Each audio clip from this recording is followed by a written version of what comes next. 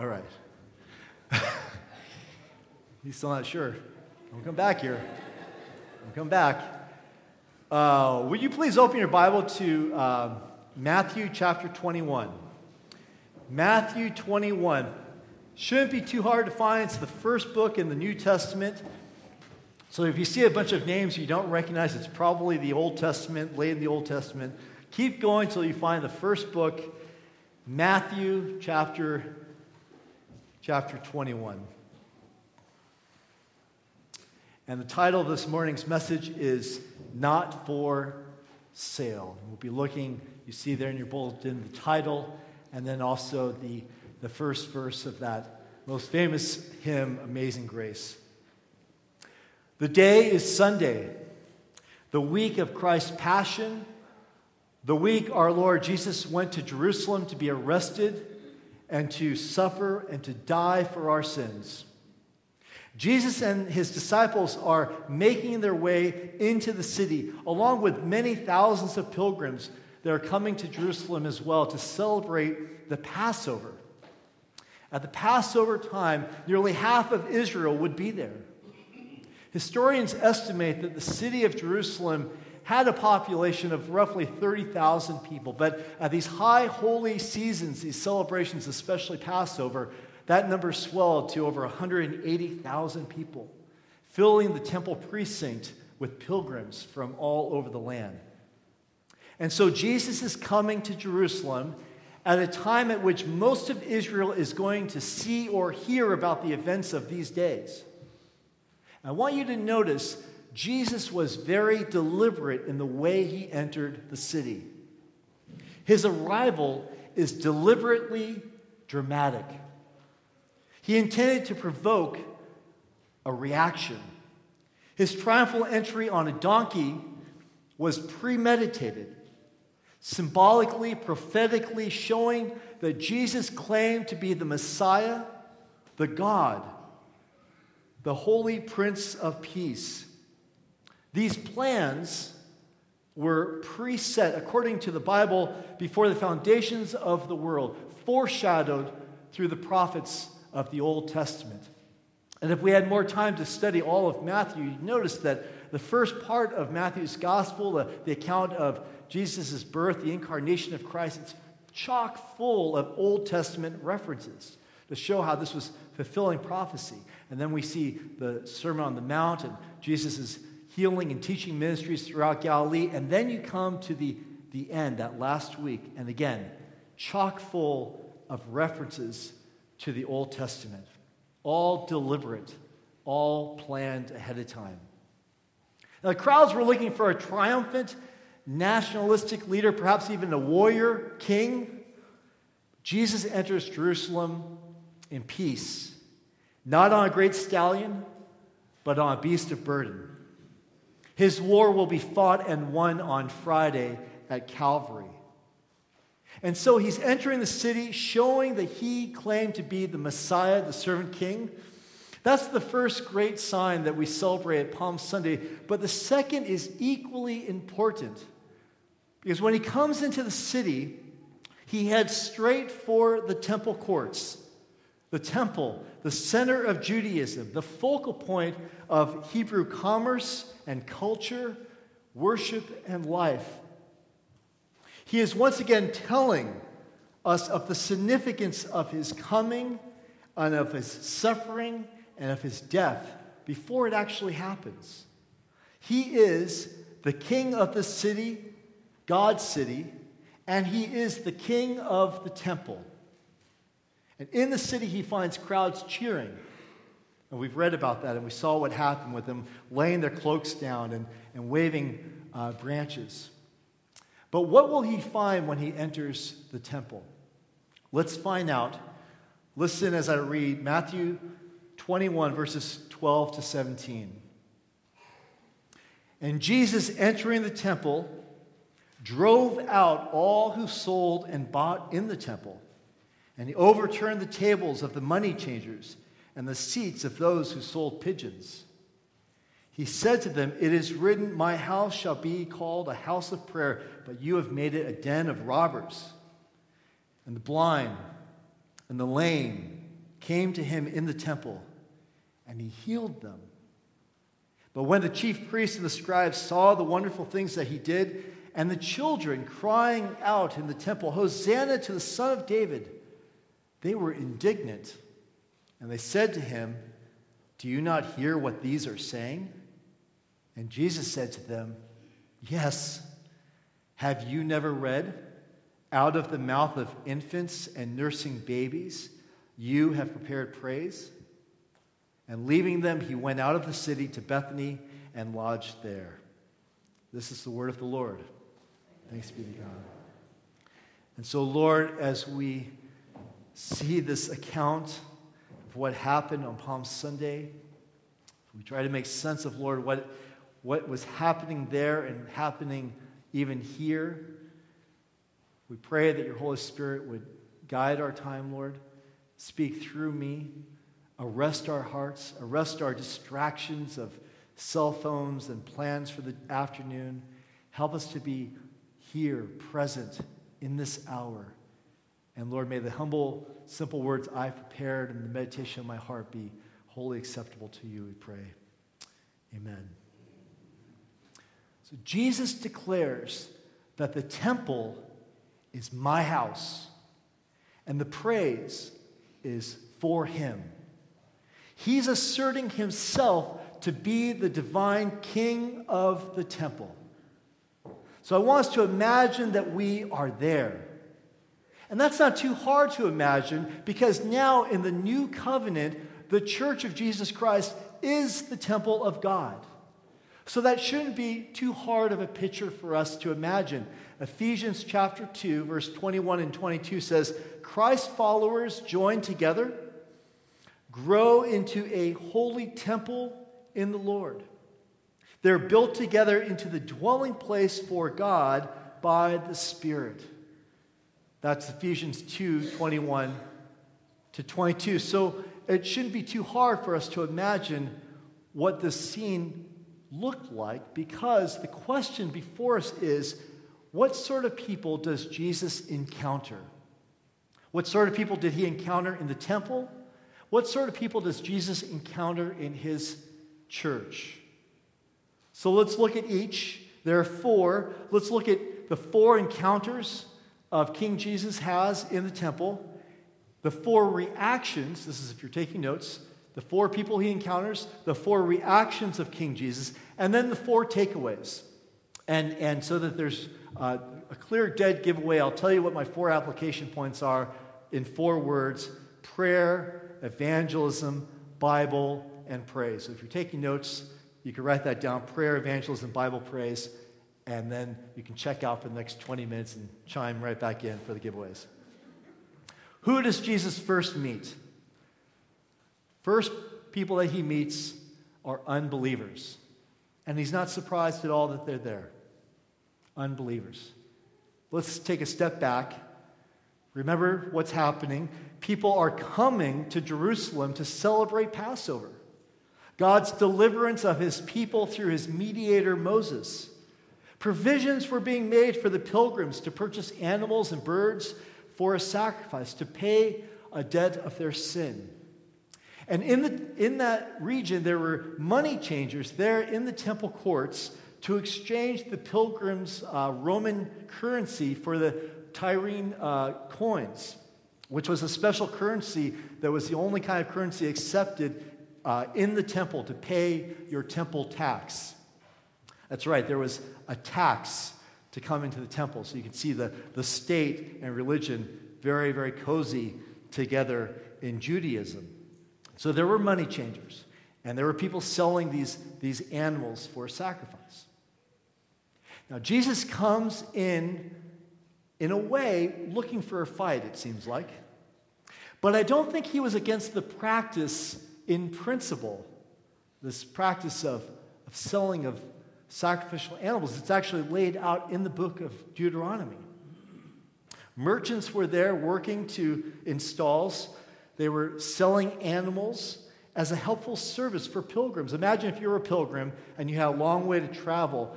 Would you want to lug an animal or a pigeon all the way from wherever you live keep feeding it? Can we keep it alive? I got to get to Jerusalem. No, that was not the problem. Here's the problem.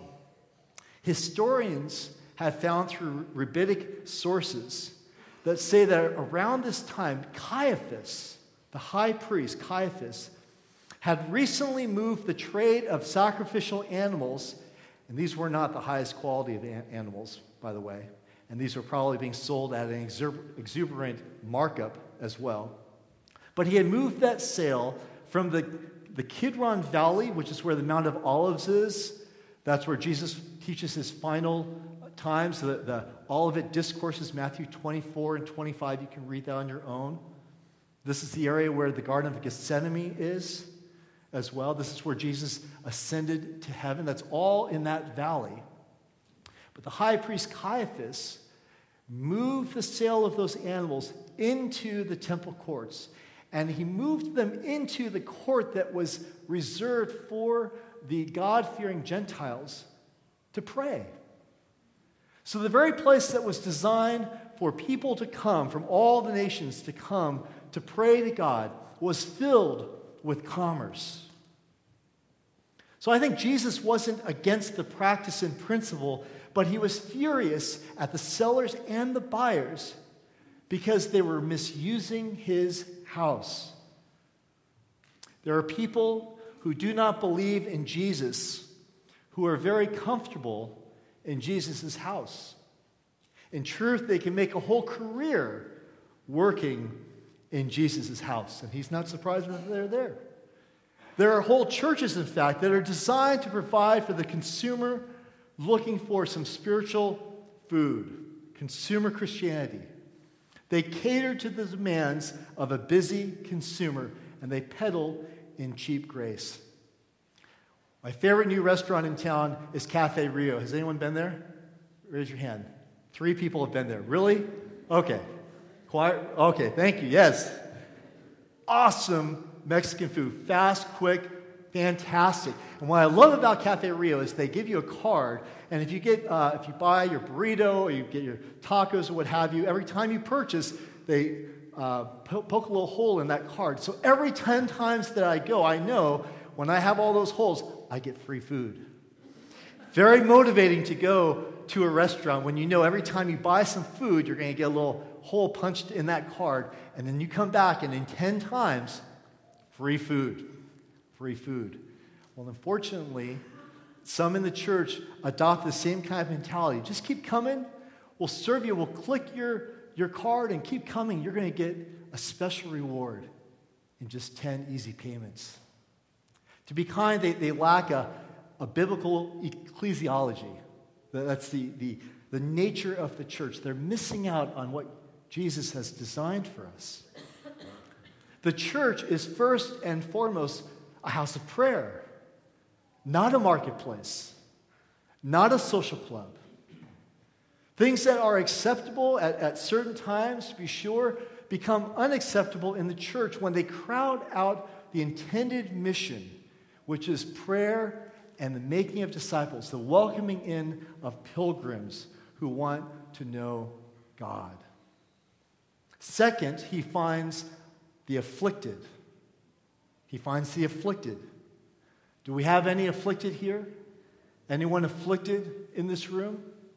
Well, those kinds of people were not welcomed in the temple. Perhaps in certain designated areas out of the way, but the temple is no place for afflicted, for sinners, for people struggling or afflicted with disease. And don't we all know that they probably have that disease by their own fault? They probably deserve it. Or so thought the chief priests and the scribes that didn't want those people in that place. But Jesus is the great physician. And Jesus has an appointment for the afflicted.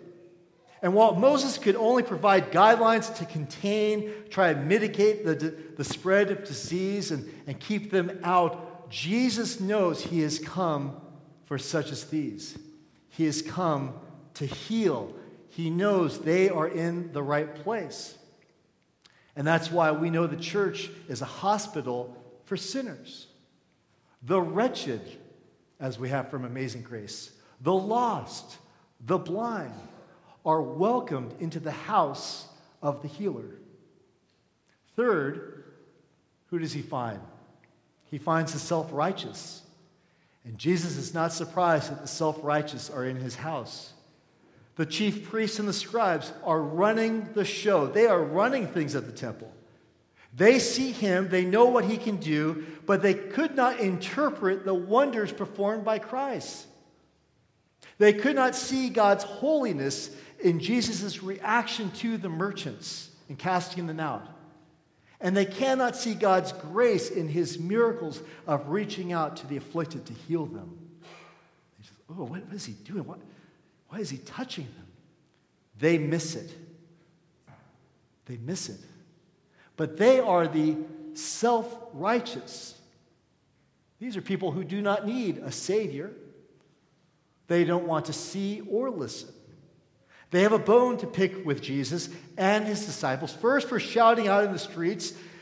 They are a very proud people. They know how things are meant to be. They have a stake that's claimed in that temple. It's theirs. They are in charge. They know how things are supposed to run.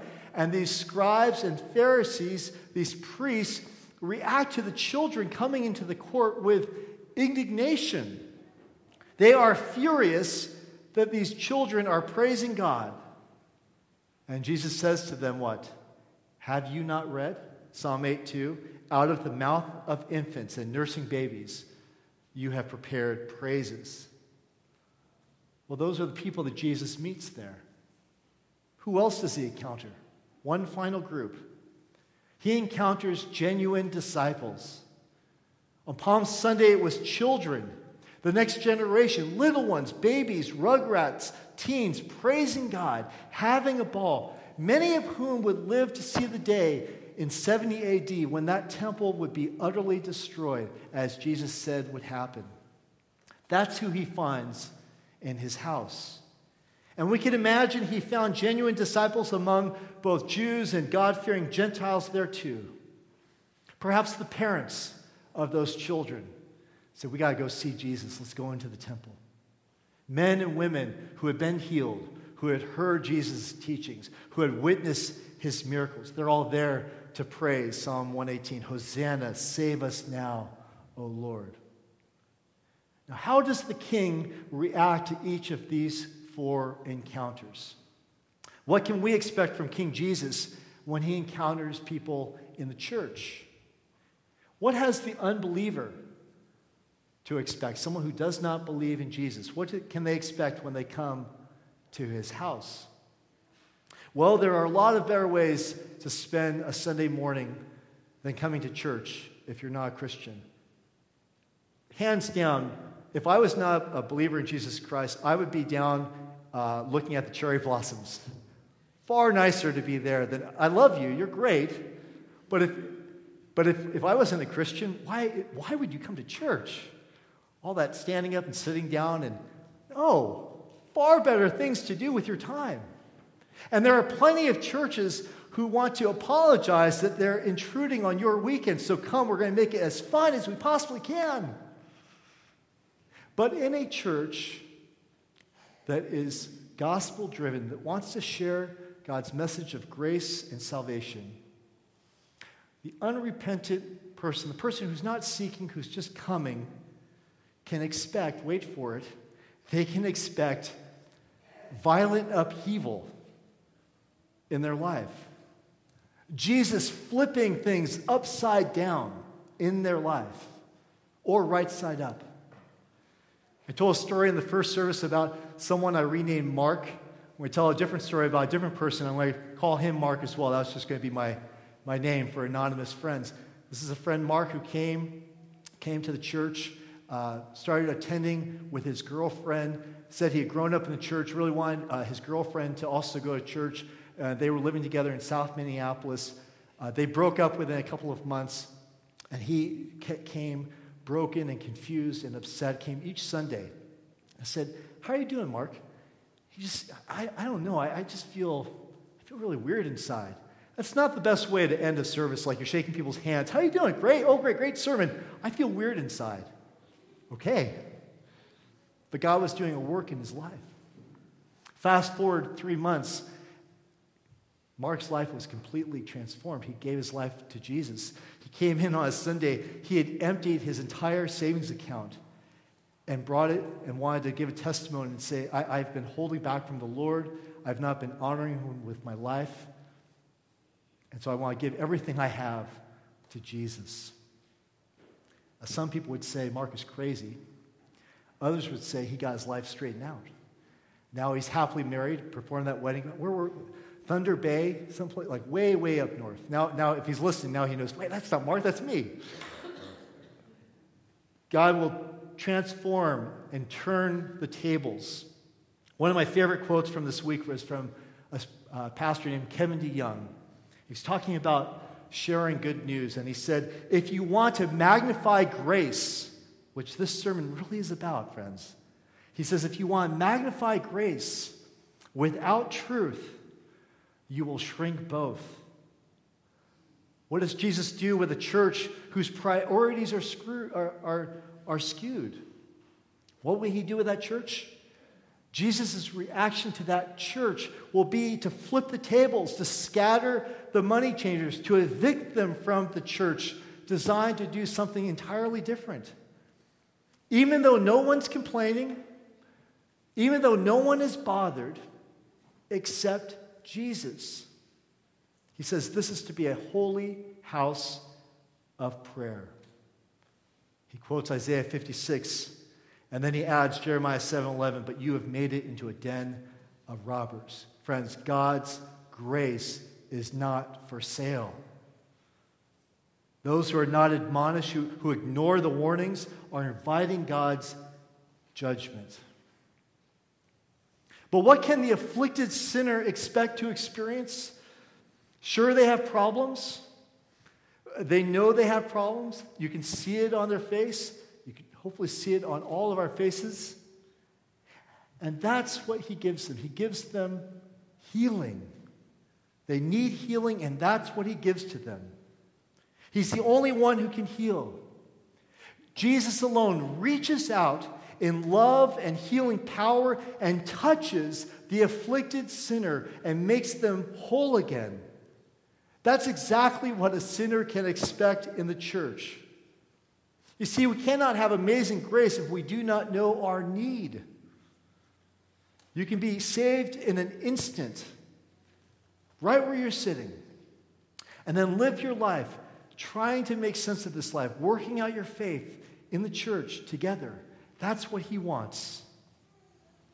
Our sin is a debt. It's a crime against God. It cannot be paid off for time well served. There's no number of service hours or good deeds that can expunge your record. It's terminal. It's only by faith through grace alone. And that's what Jesus offers.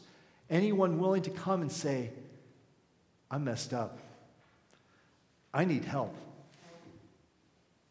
And what can the self-righteous expect? Well, in an ingrown church, you can expect, if you are self-righteous in an ingrown church, you could probably expect to be a leader in that church. You might be standing in the pulpit in that church. And friends, I'll be the first to admit, I have tendencies of being self-righteous and full of myself, being like the older brother. But when the self-righteous person encounters Jesus, well, by God's mercy, what do they get? They get God's word. Jesus quotes Scripture at the priests and the scribes. Scripture that not only proves Jesus' claims, but they reveal his person and his work. And so when we read Scripture, our understanding of God is changed according to the Word, not according to our custom interpretation. We don't say, well, this is what I think, this is how I feel. We look at God's Word and say, this is what has been said by God, revealed. I'll tell you, there's nothing more sweet than the celebration in heaven when a sinner repents. Doubly so when someone who's self-righteous, when that older brother kind who thinks they have it all together, repents and says, Lord, I need you to be my Savior. Well, so then there's the self-righteous person, there's the person who needs healing, there's the unbeliever, and finally, what can the true disciple a saved sinner expect when he encounters Jesus?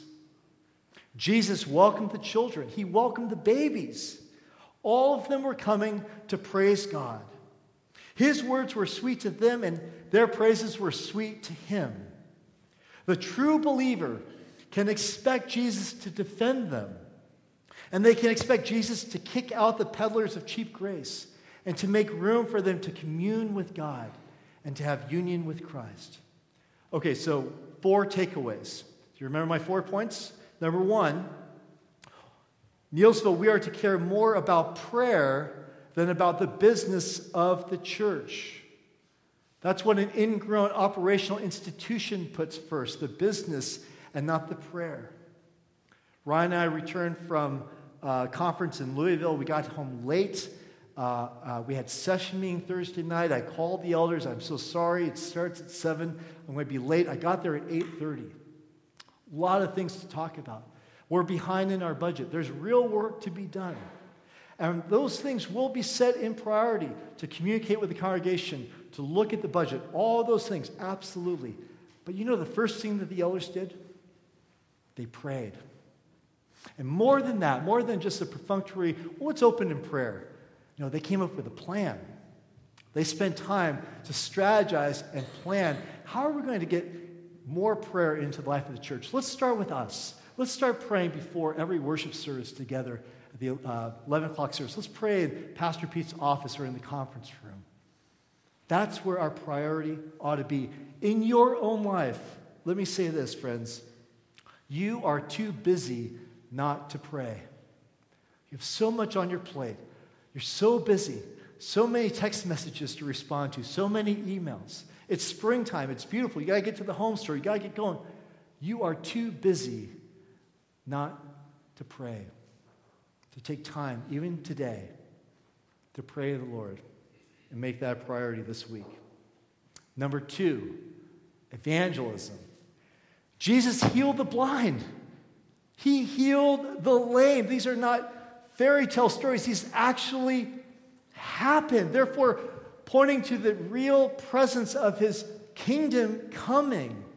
Remember, his message was, repent, for the kingdom is here. If you believe that Jesus can heal, that he is the only mediator and redeemer, we got to tell somebody. We got to tell somebody. We got to know why we believe it, and we got to live it out. I've got 5 men in my life that I want to share desperately, got to share with them who Jesus is. And I dance around. They're guys in the neighborhood. We kind of talk a little bit. We joke about being a pastor and all that. Well, yesterday, I got a hold of one of them. So if you're listening, Mark, you know, this is you. No more dancing around.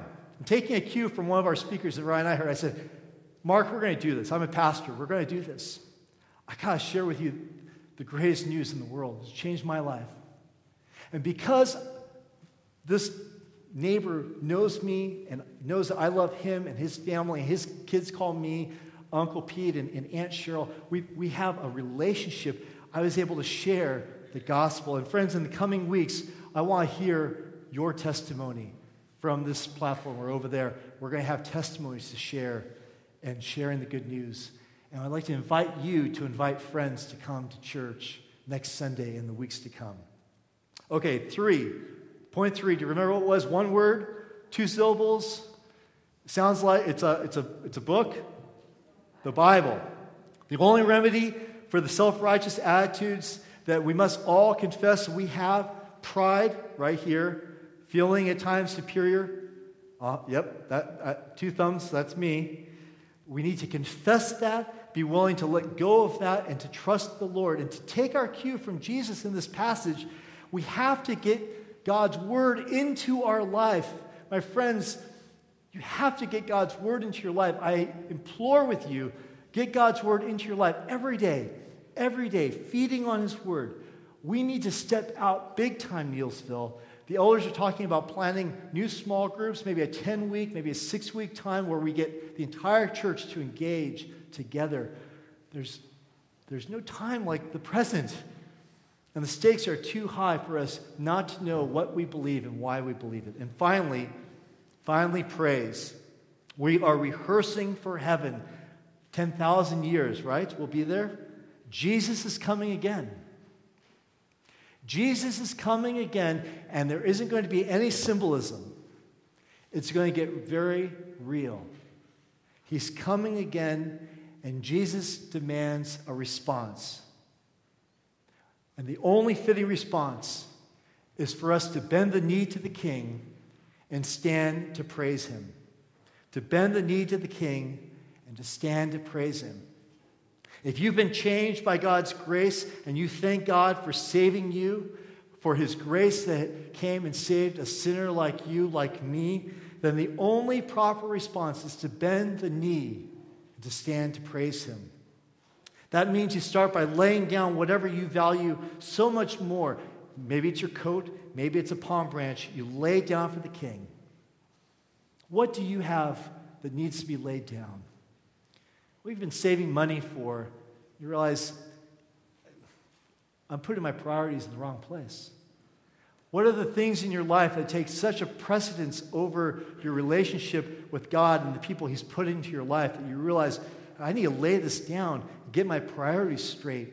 I want to bend my knee to the King and stand to praise him.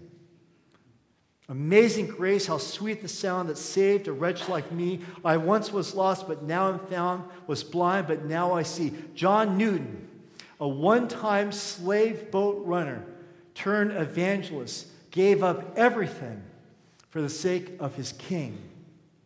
And on that last day, only those who embrace him, bow the knee, lay down everything before him, praise him, only they will find the sweet blessings and eternal salvation that he came to die for. May God help us to choose this day. Let's pray. Let's pray. So, Lord, we bend our knee to you now. Lord, as people come to Neilsville, people that are spiritually curious, trying to find their way, they're here for a reason. They're meant to be here.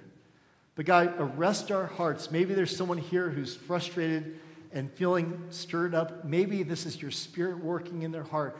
Maybe, Lord, you are healing someone today that needs to be touched by your healing hand. Maybe, Lord, we're being convicted of our own self-righteousness, our arrogance of thinking that we know so much, and we need to turn to you and to your word. And maybe, Lord, we need to loosen up and praise you like kids praise you. Just unabashed, unashamed, open-hearted. Help us to do all these things. Through faith, by grace, we pray. Amen. Amen. Friends, please stand and let's sing together, Grace Greater Than Our Sin. It's printed in your bulletin.